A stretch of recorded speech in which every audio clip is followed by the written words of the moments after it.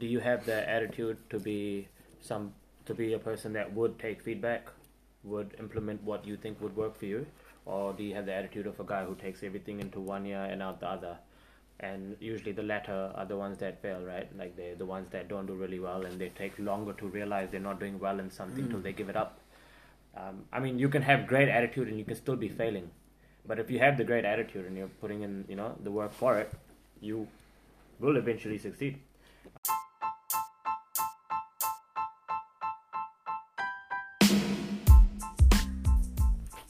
Hello and welcome to the third episode of Talk About Something. Today I'm talking with Bhavik and Saeed, two of my mates.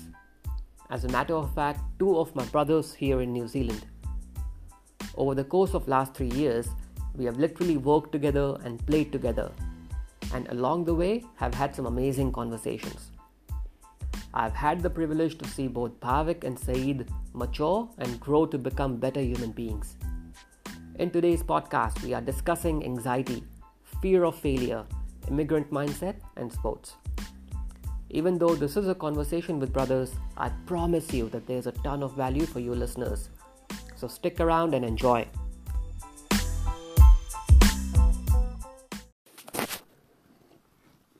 So here we are. First of all, welcome, boys, to the podcast. Thank you for being here. It's quite good to see you and have a proper conversation with you. It's been long since we have sat down like this and had an in-depth talk about life in general. Thanks for having us on here, Abhi. No stress, man. Thanks for having me. No stress. Glad to be here. Yeah, glad to be here. Thanks for the coffee. No stress, bro. So I'd like to start with asking you guys, there's a lot of things happening around the world at the moment. And a lot of things are there that can impact how our mindset is. What's both of your mindset towards life like at this stage? Personally, for myself, I think it's good. I just had 3 months. I had an 18-day plane trip to India. It turned out to be 3 months.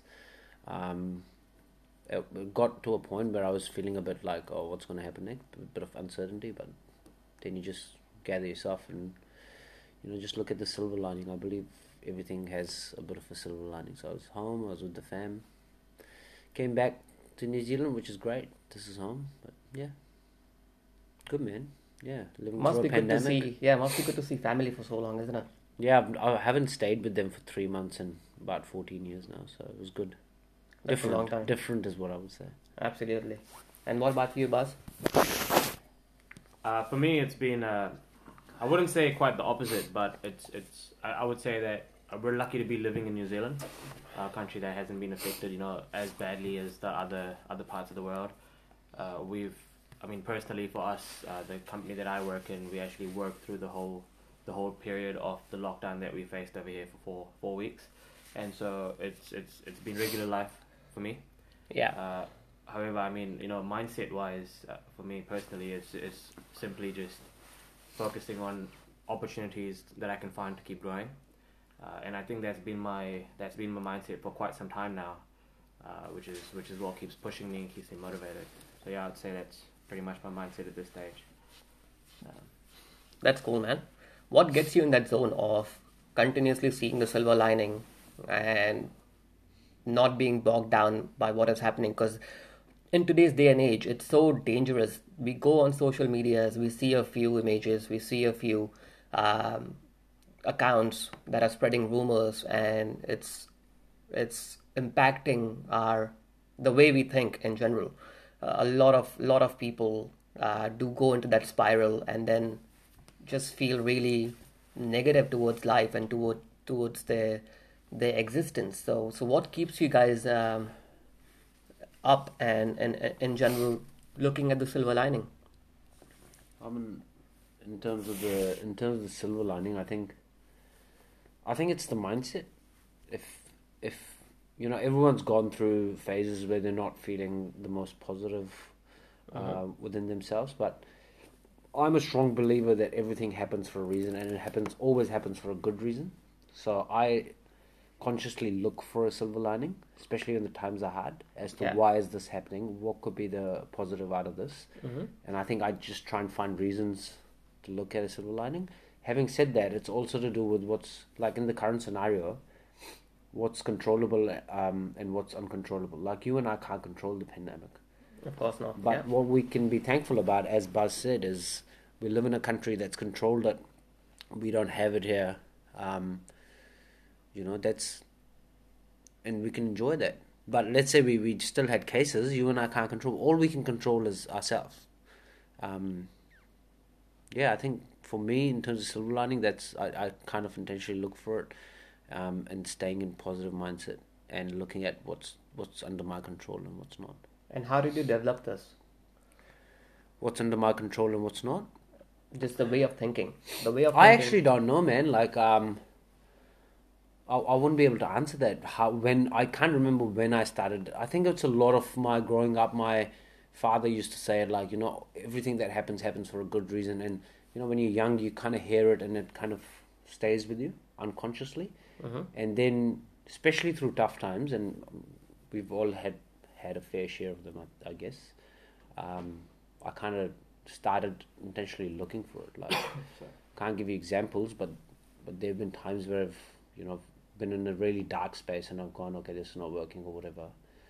And then, like, just going back to my roots or how I was brought up, and I'm just going through, okay, what is the silver lining in this? What positive can I get out of this, So yeah, I think that's my upbringing to a certain extent.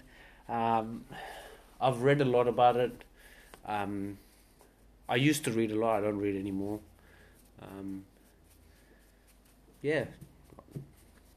I think that's what it is, really. It's really interesting. Really interesting you share that, because a lot of things are related back to our upbringing. All the three of us, we came to this new country when we were being molded as a person, I'd say. Of course, for Bhavik and for Saeed, yourself as well, you guys came quite early in your life. And I was a little bit late, but I've always been interested in knowing what an immigrant and the struggle that one immigrant goes through. Because you were not born here, you've ridden the same boat as well. Do you guys think that an immigrant has this added advantage because he or she, they are going through a different set of upbringing back in their country, and when they come here, there's first of all a massive culture shock, and second, because you have seen a lot back in your home country, things start to get easier for you when you settle down in a new country. Have you observed that as well? Yeah, I mean, I feel like there's a bit of truth to that, but however, New Zealand is a very, very multicultural country. So when I first moved here, I mean, I personally had never actually traveled overseas before that. So it was a big shock to me, seeing people of different races and stuff. And then once we settled down, I went to school here. And I went to Mount Roscoe Grammar School, and that school's known to be super multicultural. So we had maybe 20% or 30% people in that school that were actually Kiwis, and the rest were mostly Southeast Asians, or they were from the islands. And in saying that, even people from the islands are very family oriented. Their upbringing is very, very similar to how it is back home for us in India. And so I never actually felt that it's that different in New Zealand or in Auckland. But once getting older, getting into the corporate world a little bit, you start to notice a few things here and there. Yeah. But I wouldn't say they have any kind of they don't. It doesn't have as much weightage as something that you would see in a country like America or in the UK. So I think we're actually again quite lucky to be in a country where we don't have to face something that's a point of difference as this. Right. What I meant towards was that we have this mental fortitude, a resilience that we have automatically developed just because we have seen tougher days back in our country. And tougher days can be described as a lot of things. First of all, where we come from, all of us, we have this common theme that we never get solitude back in our country, right? We always are surrounded by people, and because of that, we develop um, this this this habit of being surrounded by people, and at the same time having the ability to think for ourselves. Um, and I don't see that in a lot of Kiwis that I've met. But at the same time, they have their own advantages, and they have this feeling of being independent that come to them really early in the life. And I think because you two have come here at such an early age, that must have translated into both being getting the best of both sides. Yeah, I mean, it's funny that you say that because my mom and dad actually think the exact same thing about me now. They feel like I'm very, very independent. I'm not as family oriented, Individualistic. as they would like. I mean, as you said, back home in India, you are surrounded with a lot of people, but it comes with a lot of pros and cons. And don't get me wrong, I love both India and New Zealand. Like, I love it from my heart. But the thing about being surrounded with a lot of people is it comes with a lot of expectations. Yeah. And that's the really hard part of living in India is everything you do is judged. Yeah. Whereas when you move here, and that's why Kiwis, they do it so well, is because they actually don't care what other people think. Yeah. For them, they find happiness within themselves. Being content for them is absolutely fine. Whereas if you live a lifestyle where you're content in India, people will think you're an underachiever. You're not aiming higher, and that's the big difference I found there in New Zealand. You just have a way better mind space, essentially, because you're not thinking what other people care. You don't care about what other people think. Yeah, I'll agree. I think it's the difference between, I don't know if you've heard about collective society, individualistic society. So every Western is very, individual focus, and India, almost all of East Asia is very collective focus. Yeah. But they, as Bhavik said, they have pros and cons. Absolutely. Like me being here for so long, I realized this time when I was there for 3 months that, okay, I sometimes do need my own space. Whereas my brother probably doesn't feel that way because he's been there. Having said that, like, I think personally I enjoy both. Being collectively, when I go back home, I'm really close to my family still. And I also like to be independent or think about myself first. But I don't feel that there are no expectations here. But they're in a different way, you know what I mean? Like, Yeah. you still feel the pressure of expectation in New Zealand, but in a very different way. And in India, when we were young, we had to match, the top scores in school and stuff like that. Maybe you won't face that here that much. But at the same time, everyone's expecting you to do good in whatever field you do. Yeah. People are expecting you to start earning by the age of 18. Yeah, like, Move out by the age of 20. yeah. And in India, you could be 27 and still studying, and Absolutely. and everyone will be happy because everyone wants to be an engineer or a doctor. Yeah, it's totally seen as the other way, isn't it? When people are studying at the age of 27 or 28, people think that they are going to become something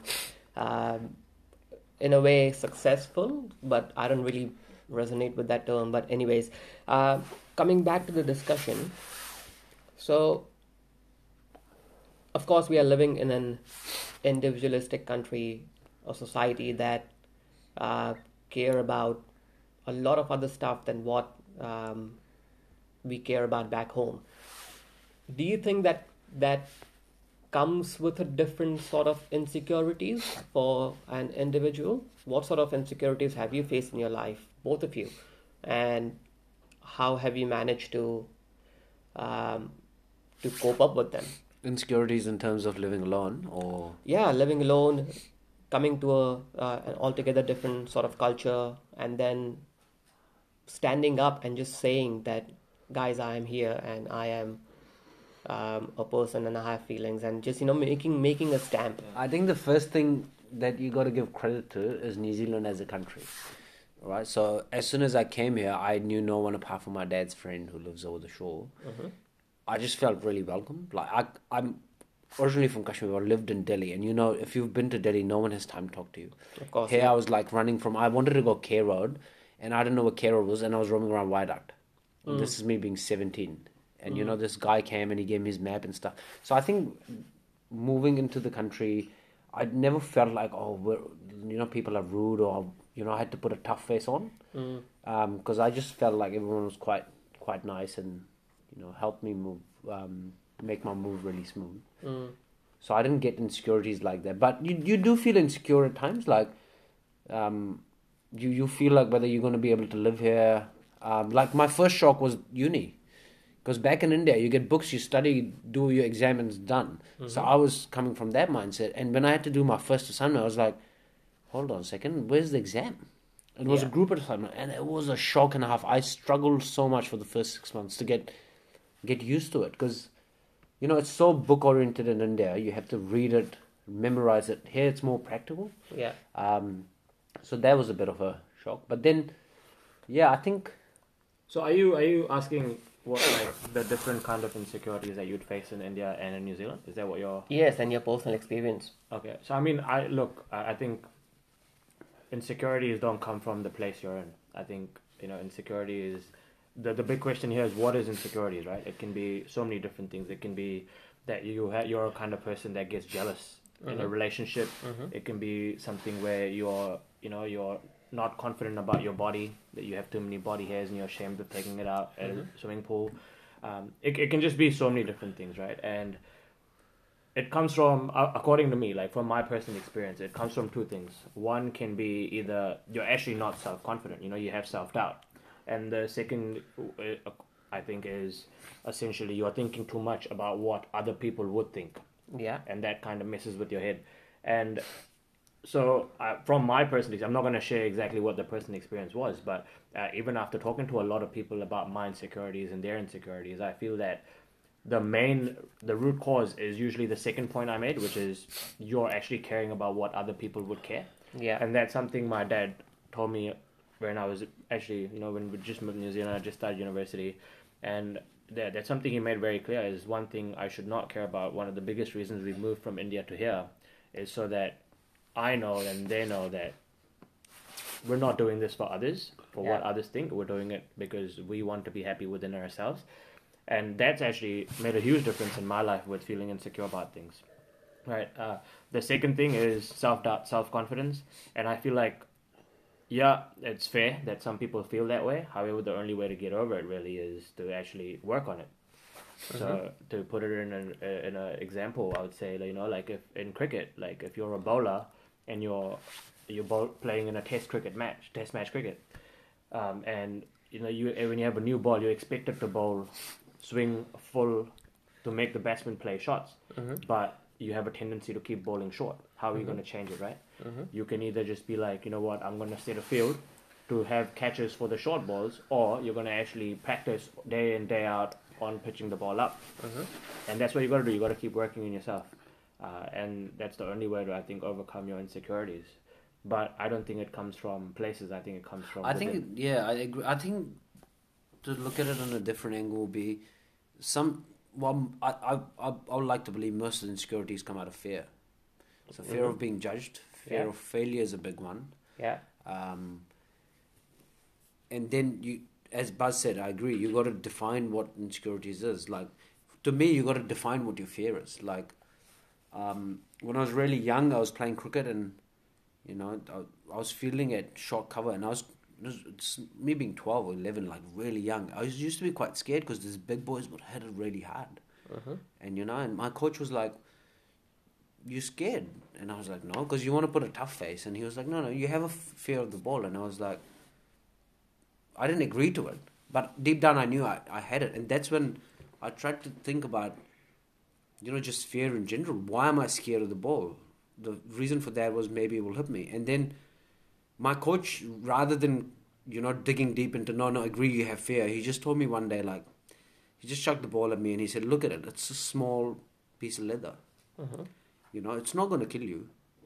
Yeah. And the way he put it, it actually took my fear away. And then I wasn't feeling fearful. Hence, I wasn't feeling that if I go short cover, I might misfield it. My coach might think the other way. That was the main cause of the fear. Yeah. The ball and the coach. So I think that leads up to insecurities. There's this need of acceptance, isn't it, that we all have? Oh, yeah, massively. I think I have it more than anyone in my family, I guess. Like, you know, I wanted to be accepted by a lot of my close family members and stuff. But I think as Buzz said, you work on it, you get over it. Yeah, You know, yeah. That's but the key. You gotta if talk about it. yeah, or if work you're on it. alive and you're human, I reckon you'll always have fear of something. It's Absolutely. a constant work. Constant Absolutely. work. Yeah, yeah. Who are the top, taking this conversation into a bit more depth? When I say boxing, who are the top boxers that come into your mind? Like there's, Muhammad Ali, of course, he's the Mike legend. Tyson, Floyd There's Mike Tyson, Mayweather. right? Now, Sonny Funny- Liston, bro. Yeah. That man was a beast. I would But say my even- favorite is Muhammad Ali, just for his resilience. Yeah. And if I was to look just at like flamboyant, Mike Tyson, man. yeah, I would even add Sunny Deol in there. an actor. Fair enough. For people who don't know. Okay, so yeah, Mike Tyson, right? Now, funny story. I was listening to an interview of Mike Tyson last night with this guy called Graham Bensinger. He's a really good guy and interviews a lot of athletes and top of the trade people.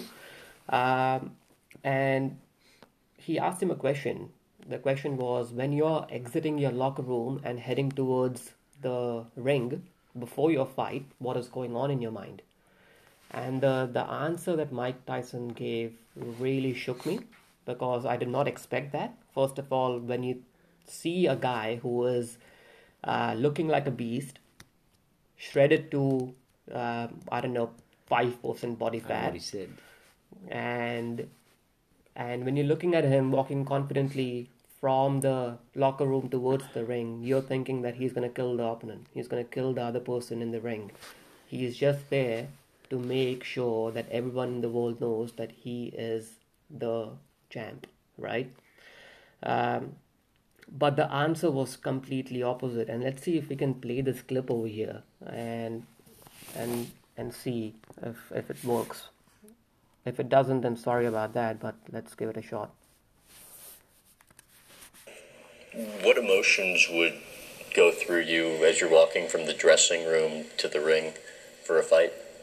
I used to think it was being ferocious. I used to tell people, I can't wait to get my hands on them, but it's really nothing but fear. Being embarrassed, being beaten, being knocked out. So as you're walking to the ring, you're thinking you're afraid, embarrassed? Yeah. Why do you think that was? I don't know. That's just what it is. That's just how I deal with my pain and my pressure and everything, you know. But at the same time, I mean, you wanted to kill your opponents, essentially. You said that's what you would get yourself to think about But I going don't into know. a fight, I right? really don't know, but really in all fights, I have to tell you that we're prepared to do this, but this is like sleepwalking. Fighting is like sleepwalking. Guy, he just knows how to do it. You know, it just depends on what spirit he brings with him, but he knows how to do it. Even if he doesn't train, he knows how to do it. And I don't know. One thing I could ever say, I know out of sounding tough, I always want to say I wanted to kill. Can't wait to get my hands, but I'm always scared to death. How amazing is that, eh? Like, Yeah, how I've vulnerable heard is that he? interview before. Yeah, that's amazing. That's amazing. No. This guy is talking about how scared he was to face the world if he is defeated. And this, I don't know if this is anxiety or not, but this is something powerful that we all go through, which is, I want to make sure that I'm looking decent enough in front of the other people. Am I qualified to do this? The question that always comes inside you. How do you cope with that?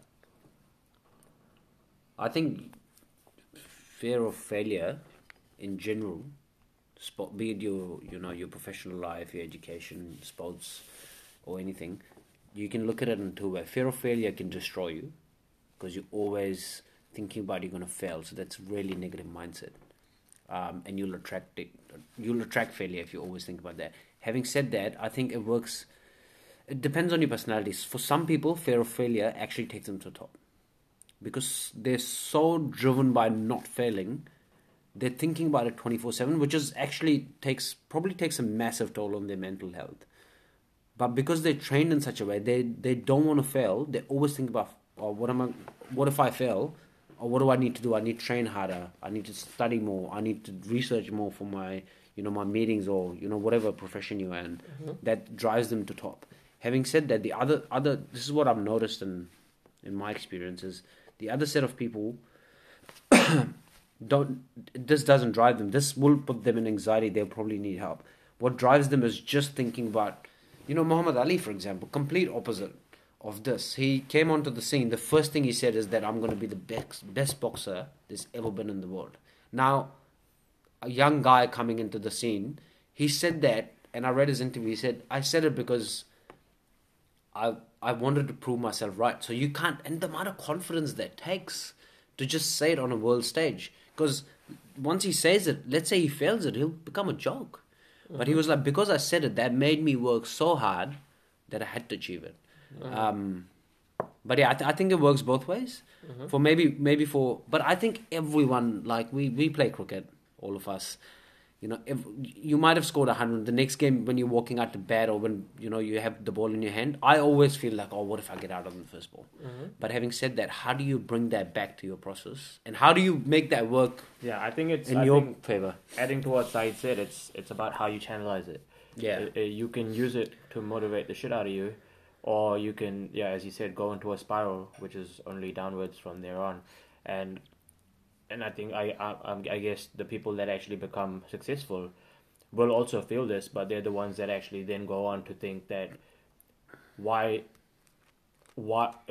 can I avoid this, right? Is by doing my processes, by working so hard that I don't face this failure. And so when it comes to actually implementing all the hard work you put in through that process, you're not going to face the failure. And at that moment, to be very honest, and this is what we've seen with people, right? Like Conor McGregor, like he's a beast. He's a damn good fighter, but he loses.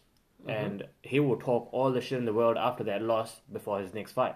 Why? Because he's confident and he believes that although he might not have won the fights, he's done everything he could to make sure he was in the best shape to fight those fights. And then if he got beaten by a person who had a better day, then so be it. It doesn't mean it's the end of the world. He carried on. He didn't back down. He came back into a sport that's not even the sport he usually plays. He did boxing against an undefeated champion, Floyd Mayweather. And he lost that. But how much respect did everyone gain for him for doing that? I know it was a lot to do with money as well, but it all comes down to just channelizing how you want to use this fear. And it's absolutely normal to feel this fear, this anxiety. Yeah. But it's not normal to not do anything about it. Yeah. That's when you get completely fucked up. And So what's your process? How do you deal with it? So as I just said earlier, I mean, I try channelize it in a manner to motivate me.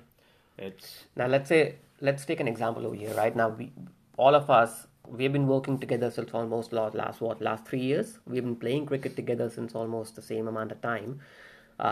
You guys have been consistently performing. There has been top performances, both in your careers, in your sports, everything that you are currently doing. When you're feeling that fear of belonging, the anxiety that is coming within you, let's say before going to a meeting where you're meeting a hot shot of the industry and what you just want to make sure that whatever time he is spending with you or you're spending together, you want to add value. Do you ever feel anxious about a meeting before you step into it? Or do you ever talk to yourself saying that if I don't make this count, then I won't get another shot ever in my life? And how do you deal with it afterwards? Absolutely. I mean, I personally, I feel anxious when there's a big moment coming up. And I think that's quite normal. But I take 2 steps back. And, one thing I'm not sure if you guys have noticed, they're not working with me for such a long time, but one thing I always do before going to my meetings in the car, especially big meetings, I always just randomly yell out to myself, if I want it, I've got to go get it. I don't know why I do that, but it just pumps me and puts me in this space where, I'm not thinking that I'm going to somebody who is more important than me, or I always need to be the guy who's adding the value, or I'm always the guy who's doing the best for the team while playing cricket. I don't actually look at it that way. I try, looking at the overall picture, and I see that, look, if I, for example, in my career, if I'm going to a meeting, yes, I have to add value, but it's also because that's what that person needs from me, right? I'm not just going there because he has no, like, there's no interest from his side towards me or her side towards me. It's a two-way street, and I never in my mind, once it gets to the point of actually being in that battle, feel that one person is in a higher position than the other. It's an even playing field, and that's what I think keeps me, level-headed. It keeps me in control of my emotions in that moment. And personally, I also feel like a lot, like for example, for cricket, a lot of the times I have quite a few big nights before the games, and it's gotten to the point where I actually enjoy cricket like heaps, but I also enjoy partying a lot, right? Yeah, So I yeah. had to find a really good balance. And the one thing that the way I channeled that was, I can never be in a position where I let the team down or blame my failure at cricket the next day because of a night out. So no matter what happens on the night out, and I'm sure you guys can agree to this, I will always still perform at my 100% the next day.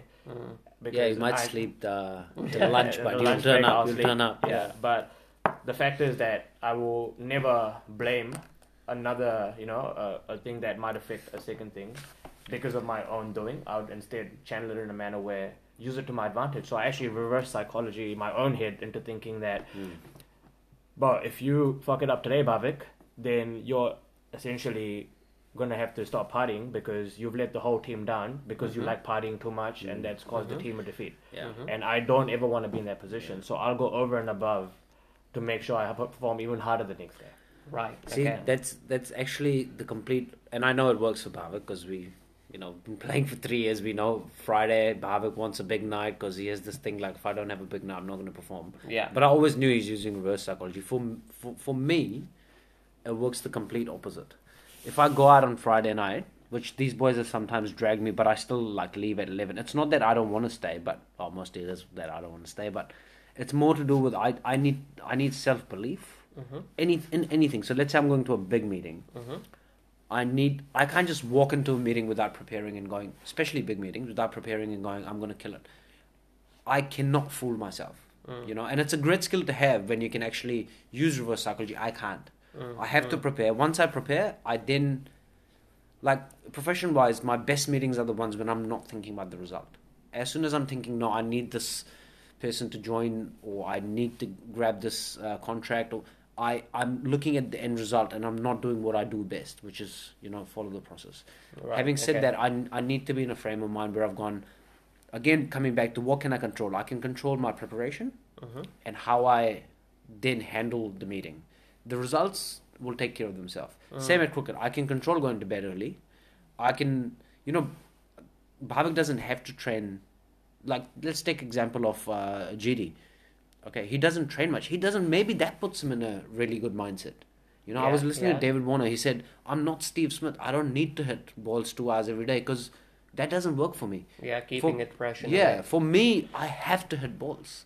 Like in season, you'll see me training 4 days because I can't fool myself. Tell myself, look, you've hit balls every day for 2 hours. You've practiced every possible scenario that might happen in the middle. You're prepared. And then if I get out first ball, I get out first ball. It doesn't matter. But what will bother me is if I haven't prepared, and that's why, Swam usually knows most of the cricket lads. I eat his head from Tuesday until Friday at work. Asking him, what does this guy do? That's me just preparing myself. Okay, outswing or whatever. But that's what I have to do. Whereas some people would be just like, they'll just switch off and on Saturday they just turn up. Yeah. So it all brings back to like what works for you. So what could work for you is reverse psychology, or what could work for you is like preparation. For me, it's preparation. But sometimes stuff like when you told me about the podcast, I know I can't prepare for this. If I had prepared, I'll probably muck it all up. So Yeah. But how coincidental is this? Is to be, having this chat and then getting the best of, getting the answers of, the both sides of how one would, handle this. yeah. Absolutely. That brings me to my next question, which is, how do you figure it out? Do you allow yourselves to fail till the time you figure it out? And how much failure is involved in reaching to this realization that, you know what, I don't want to hit that many balls. You know what, I don't want to prepare that much for a meeting before heading into it.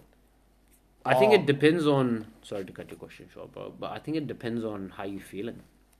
So, for example, let's say Bhavik starts bowling 3 hours every day from here on, doesn't party on Friday, and he goes, okay, I'm feeling better, It's not result driven again for me. He goes, okay, this is the best opportunity I have. I'm feeling really, really way better than I used to before. That's a win. That means he needs to change that process. For example, for me, if I start hitting less balls and then on a Saturday I actually feel better, and it has happened, by the way. It was actually Baz who told me, you got to step back. You're informed, don't hit too many balls because you will actually muck it up because you'll start looking for things that are not there. By the way, Baz is our coach, for people who don't know. Darrington Rowland. Gem of a guy. Yeah. So I guess it all comes from within. For me, it's not result driven. Well, to a certain extent, yes, result driven, because you're feeling off on that day, whether you score 100 or take a fifer or you get that contract over the line. I'm a big believer in how did you feel? Do you feel that you were in control and you gave yourself the best option? If you did, then the process is working. If it's not, then you chop and change. You talk to people you trust. Like in terms of work, I'll probably go to Bhavik and I'll ask him, bro, this is what I'm doing. There was a period when I was struggling. I went to Bhavik, Pierre, and I was asking them questions. And I was like, oh, actually, this makes sense. I think at the core of all of this, like anything in life in general, you have to be... give you an example. You can't be like a rock. You have to be like really... You got to absorb everything, not observe. To give you an example, let's say it's raining, right? I was actually telling this to Vam the other day. Let's say it's raining. Rain falls on everything, right? It falls on the ground, it falls on concrete as well. But on concrete, nothing's going to grow because it's concrete. It's not going to absorb the water. But if it falls on soil, there's probably going to be a plant growing. Yeah. So as long as you have the capacity of listening, not hearing, listening, because there's a massive difference in hearing and listening. Absolutely. As long as you have the capacity of listening and then working out what works for you, you don't have to take every suggestion. I think then you'll be able to change your process.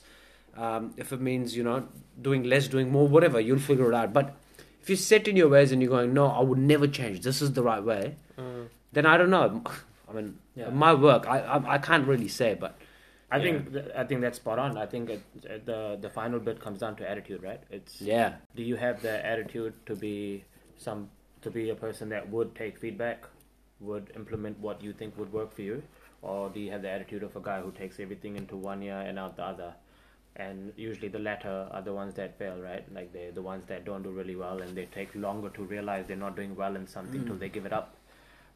I mean, you can have great attitude and you can still be failing. But if you have the great attitude and you're putting in, the work for it, you will eventually succeed. So I think what Saeed said. And also, how quickly do you give up? If you're working on something, what time? Again, I was talking to one of our cricket boys, Vamshi. He's obviously taken, quit his job. He wants to concentrate on cricket. We were just having a chat. My only advice to him last year was, don't think that because you've quit your job and you're training harder, you're going to get a go this year. Because you got to be realistic and go, okay, I'm going to give this much time at least. Because otherwise, if you put too high expectation of the result, you'll give up early. Maybe it was just another 3 steps away. You'll add pressure on yourself. Yeah, and for example, me, I've been training on a certain kind of shot. It's been 2 years. I don't think I'm still perfect at it, but every day I'm making at least half a step, towards my goal. So I'm not giving up. But I think it also comes down to where your passion is. Like cricket for all of us is quite. I have to be honest with myself. I'm not going to make it to Aces. I play for my club. I actually play for the boys because they're like brothers to me, and I enjoy. I could actually see the boys every day and not get bored, and I enjoy playing cricket with them. But at the same time, it's because I'm passionate about it. Every time I train, I don't feel like I'm training. But if I was forced to do it, then I don't think I'll put the hard yards because that's just forcing yourself. And same with work. I love where I'm working. And, most of the days we're in the office till 9. No one's asking us to be. They were just chilling, having chats and stuff. Basically have no life. And I think that, you mentioned the anxiety part earlier, and this kind of comes down to that. It's, if you're doing things in life, they need to be things that you enjoy. They need to be things that you love. Because if you don't, that's when you start getting insecurities. That's when you start feeling a certain type of way where you're not in the right mind space to, be wanting to do that. Right? When you start, if you don't love something, if you don't have passion for it, it's more likely than not you're not going to do well at it, right? Unless you're just you're totally gifted. But it's very, very important to always be doing things that where your heart lies, and that's when you can avoid anxiety. That's when you can avoid feeling a bit insecure about yourself. Absolutely. This is such gold. I'm really amazed with the depth of conversation that we are having over here. One last question I'd like to ask you boys is that you have seen a lot of people in your life, right? There are a lot of friends who don't play sports and they are going through their own challenges, and you see that they are going through challenges. Have you ever felt yourself that because you have taken up a certain sort of sport, you have this advantage over others where you can snap out of a mindset really quickly or get into a mindset really quickly just because you face similar situations while playing that particular sport? See, the thing I'd ask you here is, why do you think that's the case? For people, it's a complete fact. It's a known fact that people that play sports, that exercise, feel less anxiety and pressure in life because they can snap out of those moments. But the main question is, why is that, right? And and according to me, the reason is because you're doing something you love and you have passion in it. And every time you do something where you have love and passion, you kind of are in a very positive frame of mind because you're doing something you enjoy. And that's the key. So it doesn't necessarily have to be sport, right? Like some people really, really enjoy reading books, and that can snap you out of things. Some people really enjoy just having a glass of whiskey, and that can be their moment of just switching off. Some people, like traveling, that can be their moment of switching. So it's just, everyone needs to find that spot where it helps them switch off from whatever is making them in a negative mind space. Luckily for us, I think, I can speak for myself at least, that cricket is definitely one of those things that completely switches everything off for me, especially when I'm on the field. Don't think anything else but, just enjoying the moment with the boys. Yeah, that's bang on, man. Like, I've just, as you spoke about cricket, like, I'm quite impatient, quite fidgety as well. And I'm usually thinking about 10 other things in my head, so, that comes with the impatient personality. The only time I'm actually switched off from everything is when I'm on the field.